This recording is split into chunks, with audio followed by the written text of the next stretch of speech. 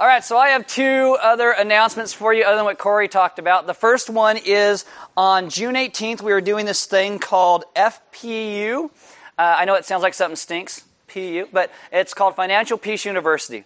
And if you have never had the opportunity to learn how to make a budget, if you always feel like you never have enough income to cover, all your expense and your outlays, and you've never gone through a budgeting course of any type, this is a great one to go through. It's very practical, and I'd encourage it for everybody. My wife and I went through it a few years ago, and I swear every couple of years I'm like, oh man, we should do that again. Oh, we should do that again, because, I feel like I never have enough to cover my expenses, so whatever. So if you like, FEU, June 18th, you can sign up at the Welcome Center. The other thing is if you were here on Mother's Day, we handed out these baby bottles that help support CareNet in town. If you took one, CareNet will be here next week to collect those. So if you would bring those back next week, that would be amazing.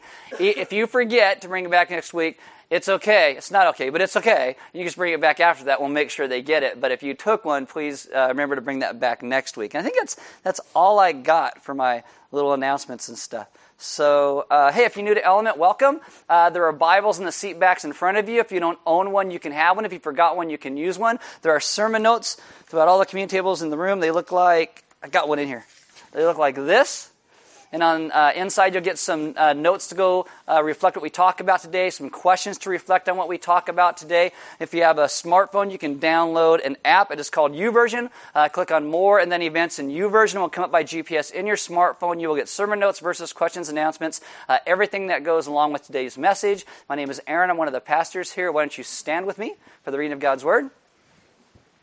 It's Ecclesiastes chapter 7, verse 13, and it says, "Consider the work of God, who can make straight what he has made crooked." Let's pray. Father, this morning I ask that you would teach us as a people to learn to trust you throughout all of our good and bad days. That we would see you for who you are and as you lead us and what we can learn in all of these circumstances. We ask that we'd be a people who come to a place where all of our lives are about your glory, as you bring about the good that you know that we need in our lives. And so teach us to trust you through all things, because again, you are good. Amen. Have a seat. So this is Ecclesiastes week 19. And we have this week and then next week, and then we're taking a break for the summer. Throughout the summer, we're going to do this other series called I Believe in Miracles. Thank you. It's going to be a thing every week, all right? I'm like, you guys got to know what it is, right? Okay, sex thing, but you got to do it like that. You can't be like, your sexy thing. Be like, your sex thing. Anyway, so we're going to do that throughout the summer and then come back in the fall, and then we're going to finish the book of Ecclesiastes in the fall. Now, Ecclesiastes is part of what is known as the wisdom literature in the scriptures, and it's there to grow us in wisdom. There you go. Yeah. So we'd understand our lives and our circumstances and understand that we're to trust God in the midst of all of these things. There's this Old Testament book called Job. In the book of Job, he undergoes all sorts of troubles in his life and failings in those around him. And at one point, his wife looks at him and says, "Why don't you just curse God and die?" Because she was a very encouraging woman. And Job says to her in chapter 2, verse 10, this is the NIV, "Shall we accept good from God and not trouble?"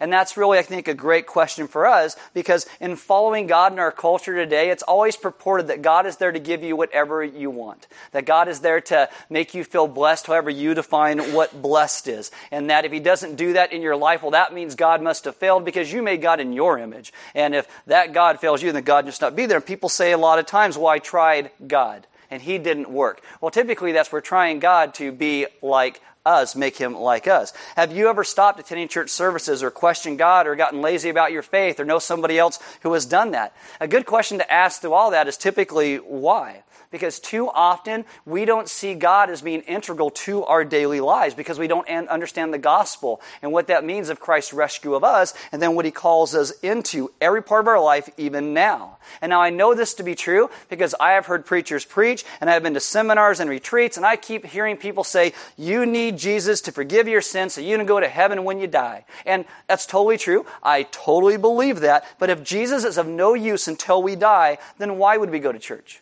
Why would we sing songs? Why would we read our Bible? Why do we connect to other people who are as messed up as we are in this place called the church? in that element. There are a lot of people who are young enough in fairly good health where if that was true, why it is something you should just think about before you die at the end of your life. Like maybe when the next heart palpitation might be your last, or you're afraid to go to scary movies, not because you're scared of the movies, but it just might scare you enough that you die right there, right? That's when I'll get serious about God, when those things happen.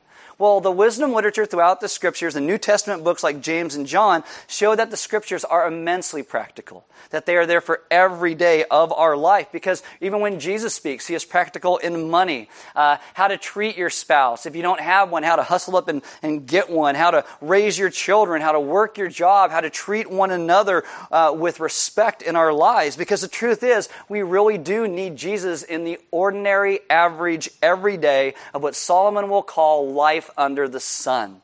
The gospel speaks truth to where we are today, and that results in the difference in how we live every single day in our ordinary life. Following Jesus, I think, in the end, will bring a greater quality of life in terms of meaning and promise, but also in terms of length, because it becomes eternal. It's unending. It goes on forever. Eternity can start today by trusting Jesus and go on forever in His grace. Have you ever heard that question that people ask sometimes? If you die tonight, do you know where you're going? I think it's fine, it's an okay question, but it's not my favorite question in the world, because I really think a lot of times people are like, who cares? Because the question could really be, if you live tomorrow, do you know why you're living? Do you know why it is? Because odds are you will wake up tomorrow. Odds are you're not going to die in your sleep tonight. And if you do wake up, how are we going to live our lives into our tomorrows? And if you do die and you trust Jesus, well, all the better for you. You know, there you go. Jesus helps in life and death. Many times in Ecclesiastes, Solomon will compare people who are foolish. And a lot of people don't like it when we say words like fool. And we say, oh, you can't say that because our culture gets offended really easily with a lot of stuff. I think we can call people foolish in looking at Ecclesiastes for the purpose of growing us into wisdom. You know, God does that. I know, and I'm not God, but that's okay. If you don't think there's fools in the world, go with me for a ride in my car for about 5 minutes. And if we do not find one outside the car, you'll most likely see one inside the car that looks a lot like me. Okay? But wisdom is a lot more than just about driving. Solomon speaks about wisdom being shown by those who are here and they know why they are here. And they're living in ways where they see the world different around them and they trust God in the midst of it. Fools are people that don't know or really don't care. It's like Solomon said last week that a lot of fools, they will just giggle and laugh and go through life like they smoke too much pot and they're not in a place where they actually want to interact with anything around them. They just don't want to learn any life lessons about maturity. A foolish life is one that has lived fighting against God and rebellion against His Word and the subsequent quenching of His Spirit. If you have a Bible, open to Ecclesiastes chapter 7. Ecclesiastes chapter 7. Now what Solomon's going to do is he's going to talk about how our relationship with God really shows this, if we're wise or if we're foolish. Who your friends are will show if you're wise or foolish. How you spend your time, or it's going to show if you're wise or foolish. How you spend your money is going to show if you're wise or foolish. Who we let influence us in our lives is going to show if we're wise or foolish. And so Ecclesiastes is full of wisdom that's meant to be practical for us. Christianity is not meant to be a religion. It's meant to be a life that is lived in relationship with God throughout everything that we go through in our lives, trusting Him. And it's practical for every day. And if you are new or newer to Element, you might ask some questions. I think today might help you to understand better who we are throughout this. So Solomon ended this 13-verse poem we looked at last week with these words, chapter 7, verse 13. Consider the work of God, who can make straight what He has made crooked. And so Solomon doesn't say if you live a wise life, you're never going to have pain or hardship or struggle or anything like that. But wisdom guarantees that we are a people who know how to walk through those things with God Himself, bringing Him glory, navigating the whole thing into a deep and abiding joy that trusts Him no matter what we go through. Foolish people and wise people, they can have the same circumstances, but wise people are those who will walk through it with Jesus. And part of what Ecclesiastes is trying to do is wake us up from our self-centered, myopic world that just focuses on ourselves and makes everything about ourselves, and understand that we don't need all the straight lines in our lives. We need to walk with God so He can navigate us through the crookedness that's around us. So Solomon, he'll move on to some keys about wisdom after that poem about how to live our lives in wisdom. Some of these are stated in negatives and some are in positives, and we're going to walk through all of this. Chapter 7, verse 14, this is where he goes. In the day of prosperity be joyful. In the day of adversity consider. God has made the one as well as the other, so that man may not find find out anything that will be after him. Now the NIV, it translates this, the thoughts behind the words is this: when times are good, be happy. This is like, yes, I got that job I really wanted, or I married the person I love. And it says, but when times are bad, have you seen that job I got? Or have you met my spouse? Consider, God has made one as well as the other. It's the idea that we must remember God in our good and bad days, or we will always have unhappy, discontented days. Solomon says that people always want to be omniscient and sovereign over their lives and control everything that comes into it, but we can't, because we're not omniscient and we are not sovereign. Only God is. We're not in charge. And no matter what in our lives, we will have bad days. I kind of relate this to, I think, hopefully something most people can relate to, getting a car for the first time. The first time people get their first car, they're really excited. It's one of the most joyous occasions for a kid in the world. You're like William Wallace on the battlefield saying, I will remember every day from this day forward my freedom. Because you get a car, right?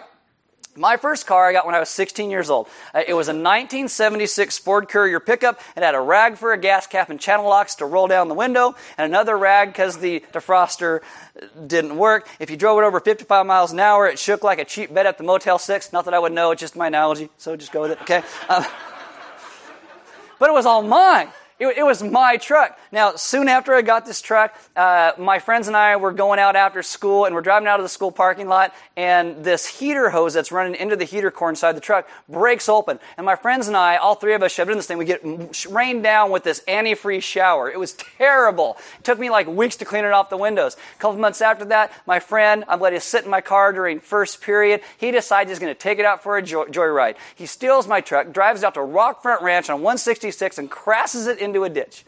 I'm like, what? When you get a car, it's like, oh, this is a great day. Every day you own a car. It's not always a good day. It can actually be a bad day. It was a terrible thing. So a little bit later, I got a second truck. It was a 1986 Toyota, 10 years newer, 10 years nicer as well. And my wife and I, we got married, and I took this job in Iowa. Don't judge me. So I took this job in Iowa from California, right? I figured, the Midwest can't be that bad. Ooh, it's bad. So anyway, So the day that I'm working, my last day at the job I was working at, which is at this farm, and so I'm driving out to move some sprinkler pipes that morning. I had sold my truck. This guy's coming to pick it up in 4 hours. As I'm driving out to work, this dog the size of a Yeti comes running out of the ditch, runs in front of me. I bend my bumper, and my whole quarter panel, I'm like, Every day you get a car. Oh, it's such a great day. Every day you own that car. It's not a great day. I have bought new cars and had problems. I call those Dodges. I have bought used cars and had problems, and I call those Chevys. Okay, my wife and I, years ago, we bought a classic car, a 64.5 Mustang. We ended up selling it to help pay for the down payment on the first house that we bought. But I bought that car. My wife was so happy. Every day, me or my friends and I, we were working on that car because there was always something wrong with it. Recently, my wife and I just bought another classic car, and I went into it knowing I was going to have to work on it. But I didn't know how much I was going to have to work on it. But it's every day you buy, great day. Every day you drive it, it's like, is it going to work? Is it going to go where I want it to go? Could be a bad day. Solomon tells you there are good and bad days. And when days are good, you enjoy them. You worship God in the midst of it. You praise Him for all the good things that are there. I'm driving. My car works. Stick your head out the window just like the dog and learn to enjoy it. But when days are bad and they're not filled with joy, you remember God. And we worship Him in the midst of it because God is sovereign over all. It all comes from God's hands. Wise people, and I'm not saying that we're always wise, but wise people are able to enjoy the good times when we will laugh loud, when we can sleep soundly, when we can cheer wildly. But we can never say all the good are from Him and all the bad aren't from Him. We trust God no matter where we are, in whatever circumstance we find ourselves. Solomon says, man may not find out anything that will be after him. This is that we don't know what's really going to happen throughout the course of the world or our lives. We don't know what's going to happen tomorrow, next week, next year, next decade, next millennium. We don't know that. And so we trust God in wisdom because in that we can walk through life trusting Jesus. And there are so many ways people get this wrong today. It's infected our society at large. People, even Christians, what we've started to do now is we develop this hybrid theology of karma and grace. It's where we think good things only happen to good people and and bad things happen to bad people. But if you walk around like that in your life, you will start to judge everybody else around you, because if you're having good days and things are going well, you're going to start thinking everything you're doing must be right. And anybody who has a bad day, oh, well, what are they doing wrong? It must all be their fault. This is why Solomon says, chapter 7, verse 15, in my vain life, again, that's the word for meaninglessness, vapor, in my vain life I have seen everything. There is a righteous man who perishes in his righteousness, and there is a wicked man who prolongs his life in his evil doing. It's that it's not always good things happen to good people and bad things happen to bad people. There's this thing called life. And this is why I started talking about Job in the beginning. Because Job was a righteous guy, did a lot of righteous stuff. And yet in his life, he ends up like the blind pedestrian in the crosswalk, and the devil's the drunk that runs him over. That's his life. He loses his family. He loses his job. That's his income. He loses his livestock, like his 401k. He loses his house and his children, his health. He's covered in boils. And the only thing he didn't lose was his wife, and that wasn't such a great blessing, as I showed you at the beginning, right? Job's friends, they show up, and at first they try to comfort him just a little bit, and then it switches to this karma mentality and say, well, what did you do wrong? This has to be your fault. What did you do to make this happen? It is a foolish way to look at the world, that only our perceived good can be from God. Now, I'm not saying you can't make stupid choices and have bad things end up in your life. But sometimes people will get lung cancer who never smoked a pack of cigarettes in their life. And some people will get diabetes who have a great diet. I have some friends who live in Ohio. They're really nice people, a little odd, but really nice people. But they love to go LARPing, where they have fake swords and stab each other with them and stuff like that. But they're really nice people. The tornado last week tore off the back part of their house. Is it because they were evil? Not at all. Look at Jesus. Jesus is essentially a homeless itinerant preacher, and he relied on hospitality for himself and his disciples. Jesus was poor and homeless. Did he do something wrong? Not at all.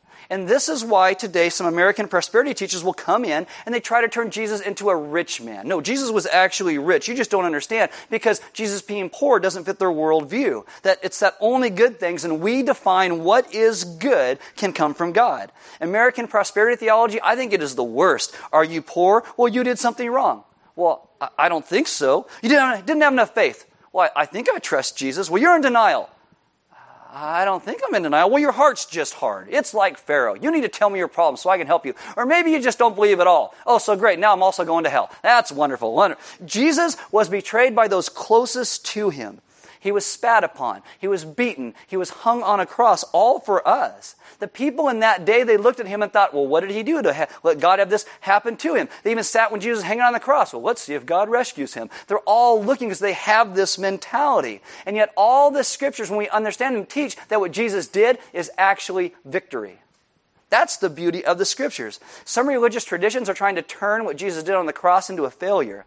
Wisdom says we trust God for every day. Not just the ones we think meet our standard for good. We understand that with God, some things that look like a very bad day can actually be the best day of all because of His grace given to us. And Jesus hanging on the cross looks like the worst day ever. But even now today, we celebrate it and we call it Good Friday because it was good for us. So Solomon goes on, verse 16, he says, Be not overly righteous, and do not make yourself too wise. Why should you destroy yourself? Be not overly wicked, neither be a fool. Why should you die before your time? What he's talking about here in context of all that he said so far is you don't have to try to be more or different than God created you to be. There are some people today who are so self-important that they make themselves in their own minds more than they know that they actually are. Now, since this is a church, right, let's just deal with this in terms of like Christians and stuff. Do you ever meet somebody or know somebody who want to make you believe that they know everything about the Bible and theology? It's like anytime you say something, they want to Bible-splain it to you because they think you're like an idiot. And they interject themselves into every conversation to make sure you get it right, which is their version of right. This is kind of where Solomon is going. You don't have to have the answer for everything because you know Jesus and He is the answer. You don't have to be righteous and judgmental about things you don't understand because Jesus is the final judge. We get to be a people who offer grace. And many times, people who think they have to have the answer for everything are those who will go out and they will spend the majority of the time going to Bible studies and reading the Bible and reading theology books, and yet they're the biggest jerks of all. I mean, you ever meet anybody like that? Don't raise your hand, especially if you're sitting next to them. It doesn't matter how much of the Bible you know. if it hasn't changed how we live, because the Scriptures are there to teach us who we are and who God is and how to live and walk in relationship with who He is. Here's a question for you, okay? It's going to be a really simple answer. Why do people say Christians are judgmental? Because exactly. Christians are. One guy first service knew the answer to that. Everyone else is like, what? Because Christians are judgmental. Because we can all fall into that trap. And so what we have to do is begin to see it so we can begin to change. We are a people who have mixed faith with politics and morality. We have this crazy hybrid that doesn't look like the gospel at all. We've got this really high bar of excellence, but it doesn't reflect the Scriptures or Jesus. We make all of our stupid human rules, and we elevate those things above Jesus. The language that we use, the way that we dress. It used to be if you had playing cards in your house or you went to go see movies. The day I was writing this message, it's kind of funny how this came about. I was talking to this person on the phone. We were at our old facility. She's asking some questions about Element and who we are and things like that. And as I was talking to her, she came up with this whole thing about cell phones. And she goes, we think cell phones are the devil. We put up a sign up at the beginning that tells people shut them off and put them away when service starts. And I go, oh, that's funny. We tell people to turn them on and download an app and follow along in YouVersion. She thought I was the Antichrist. I mean, the conversation did not go well after that. Look, I think it is awesome for you guys to read a real Bible with real pages made from dead trees, okay? To know how to look things up so when the solar flare EMP apocalypse hits and it fries all of our gadgets, you still know how to read the Bible. But I think that technology is great, and we should learn how to use it to further the gospel. In verse 18, he says, it's good that you should take hold of this, all that he has said so far, and from that withhold not your hand, for the one who fears God shall come out from both of them. This is the idea that we are a people who come to a place where we avoid a lot of extremes. Not an extreme of being extremely loving or extremely grace-filled, but extremely weird, if you know what I mean. Because some people are extremely irreverent. They don't take anything seriously. And Ecclesiastes calls them foolish. They are foolish. Some people think fasting and praying and giving of our income is legalism. And the Scriptures call that view foolish because it's not legalism. It's learning how to love God correctly. There's also this other side that becomes extremely holy by our own standards, and you have to do things my way, and if you don't, well, you're not holy and righteous like me. Now, this is my go-to example. I haven't talked about it in a while. If you've heard it before, just give me some extreme grace. Okay, so there are those people in the churches today who are so against alcohol that they say the Bible stands against it. And they will take verses like where Jesus turns water into wine. And they will say, oh no, that wine, that actually is pure grape juice because that's the best wine. You obviously never had wine, okay? But they say, oh, it has to be. In the Greek language, there are words for grape juice and there are words for wine. And in this, I at one point personally taught that alcohol was evil and wrong and all this stuff and that the Bible stood against it. And honestly, you cannot actually defend that position in all of it. I saw alcohol as a problem in our culture around us, and I thought we need to make sure we preach against this thing. But then I actually read the Bible, and I got convicted. I changed my view, had a beer, mellowed out. I am not saying you go out drinking every day or anything like that. But the Bible speaks about these festivals that God has, and you have this good food and good wine at these festivals. Now, the Seder meal that we did last year, we had this guy come in. His name was Tuvia. He was raised as a Jew. He becomes a Christian, and he's part of this organization called Jews for Jesus. And he shows up last year at our Seder meal, and he walks up and he says, hey, where's the wine? Now, he says, not a lot of churches have wine in them, but the first one he did for us was 8 years ago. Same Seder meal, and we said, hey, Element, if you want wine at the Seder meal, why don't you bring some for you and to share and stuff? And you guys brought so much wine that everybody could have had like 2 bottles if they wanted them. Thanks for the generosity, okay? But there's some concern through some of the things that we do in some of our events that it could sometimes be too much. So we decide, hey, let's have an event where we don't have any alcohol at it. And so we thought this would be a great event to do that at. Now, Tuvia thought this was really dumb because he goes, if you're going to have it at anything, it should be at a Seder meal because you had the 3 cups of blessing and they were cups of wine. I can't win, no matter what I do, right? Either way, I just get it. So we got to be careful because we can't get rid of everything that offends everybody that people use to sin with. People will abuse food. Do we get rid of food? No, you can't get rid of food. People have abused men and women both. Do we get rid of men and women? No, we can't. Some people worship the earth. Do we get rid of dirt? We can't get rid of dirt. Some people have misused the Bible. So do we get rid of the Bible? Not at all. Solomon says, if we are a people who come at everything in our lives like type A, alphabetize your underwear by manufacture and color, God's going to frustrate you because God is free.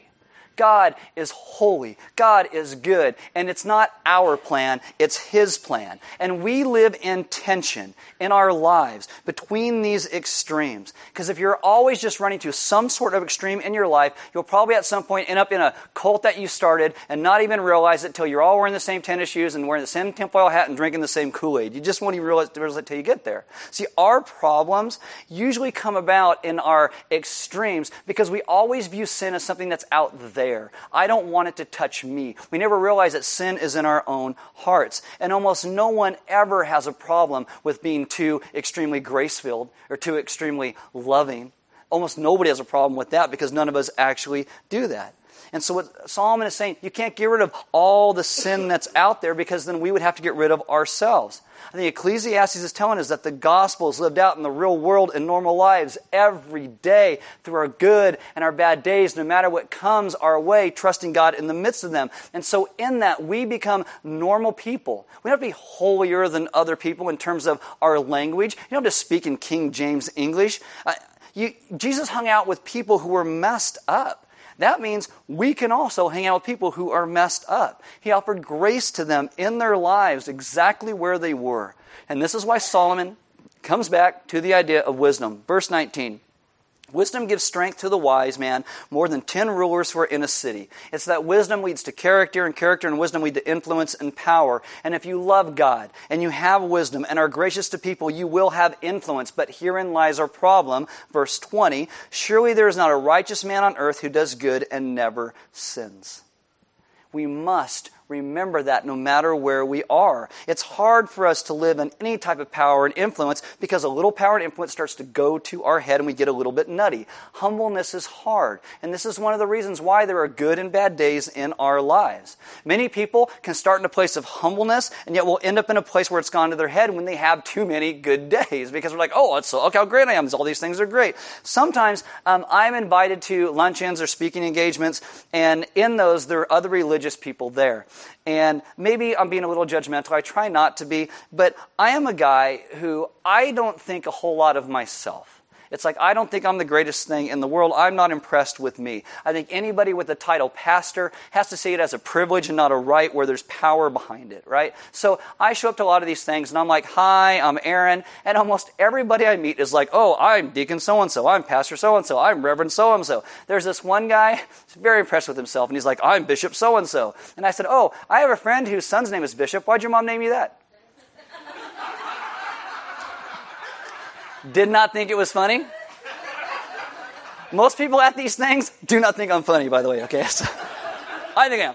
I do not like pretension. I don't like it at all. And I think true wisdom brings humbleness because true wisdom is what focuses upon the gospel of Jesus Christ. It is Him who has rescued us. We need His grace. And we're saved not because of what we have done, but because of what He has done. I was once in a church when we were back east where the pastor had this God complex. And they made all these rules to maintain their power. And if you've ever been in a church or a ministry or a school or a job where someone like that got into power, you're probably a little distrustful of people around you. You might always be recovering just a little bit. I mean, maybe you've been in a place and every time you see a King James Bible, you break out in like hives and shakes because you don't know what to do with it. Let me tell you about Element, okay? And me. My name is not Jesus. My mom is not Mary. No one has it all dialed in. And if they think they do or say that they do, I think you need to run. We really do. Because God places us into community with other people who are on this journey called Christianity, of loving Him as He has rescued us. We do this alongside one another, living out God's grace. And that is the only way life is ever going to make sense. And also what I'm saying, if you have ever been in a church or a place where you've been hurt by someone who claimed to be a follower of Jesus, that was not Jesus hurting you. It was not Jesus hurting you. I'm also saying that we must always be careful because we can all, in the end, go that way if we don't have a clear understanding of what the gospel is and what Jesus did to rescue us. If we don't understand our need for rescue and understanding this in the midst of our good and bad days and that God himself is the one who is sovereign. True wisdom is found in those who have surrendered their lives to the saving grace of God throughout our good and our bad days. We are a people, we have all fallen short. We have all run from God. We have all thought that we would do it better if we were God and could make all the decisions. And this is why God must come to us in our brokenness, in the state that we are, and rescue us. God is, as I said, good. People who think they have to fix this world all by themselves on their own power are never going to come to the place where they trust in the grace of Christ. It is why many times in the world today, Christianity gets ridiculed by those who don't understand it, because they don't understand this need for grace. They think many times it just sounds stupid. This is why Paul says, 1 Corinthians 3:18 and 19, "Let no one deceive himself. If anyone among you thinks he is wise in this age, let him become a fool that he may become wise. For the wisdom of this world is folly with God." And so we all have to admit that every single one of us is in varying degrees foolish, and we need wisdom. And this is why we trust him in the midst of our good and our bad days. We trust him to lead us into the only good extremes, which are extremely loving him well and extremely loving one another and extreme grace. Not the extremes of our own personal holiness. It's the extreme of trusting him for what he did to rescue us. And when we do that and we admit that, it's going to help us to forgive others, to offer other people around us grace, to be able to live in the wisdom that Solomon speaks about. That there is more to our lives than what is just under the sun. And this is what I told you last week to close the message out. And I'm going to tell you again that this is the rub in our world, that people want joy. But there is no joy without wisdom, and there is no true wisdom without Jesus. And there is no Jesus without our rescue, without our repentance from our folly. And that's the beauty of the gospel. That Jesus has come to rescue us exactly where we are. You don't have to be cleaned up to go before God. Jesus rescues us exactly where we are. And when we need wisdom, which is all the time, we are supposed to ask him in every circumstance and place that we are. Colossians chapter 2, verses 2 and 3 says, when you ask him, he will provide you wisdom. We simply need to listen to what he says. And this means in his wisdom, we can navigate through this life to taste joy. We don't have to sit like foolish people like Job's wife or Job's friends. We are people who can truly learn to embrace wisdom throughout our good and our bad days, whatever they are, whatever comes our way, whatever we don't understand. We can trust him in the midst of every single day because he is sovereign and because he is good. Because this is one of the reasons at Element we're always trying to bring you guys to the place of communion. It's a place where you break that cracker like Christ's body was broken for us. You dip it in the wine of the grape juice. So it reminds us of his blood that was shed for you and me. That all that we had in our lives that separated us from relationship with God, Jesus takes care of. That's the beauty of the gospel, Jesus' rescue of us. And when we come to the place where we understand that we needed that rescue, that's the time where we can become a humble people. We begin to live out lives that trust him for who he is and what he continues to do. And this is why we invite you every week to come to the place of communion, to lay down your pride, lay down all of your own self-righteousness at the foot of the cross, and trust Jesus to bring you into a relationship with him because of his grace and what he has done. The band's going to come up. As they do, I'm going to invite you to take communion like I said. There's going to be some deacons and elders in the back.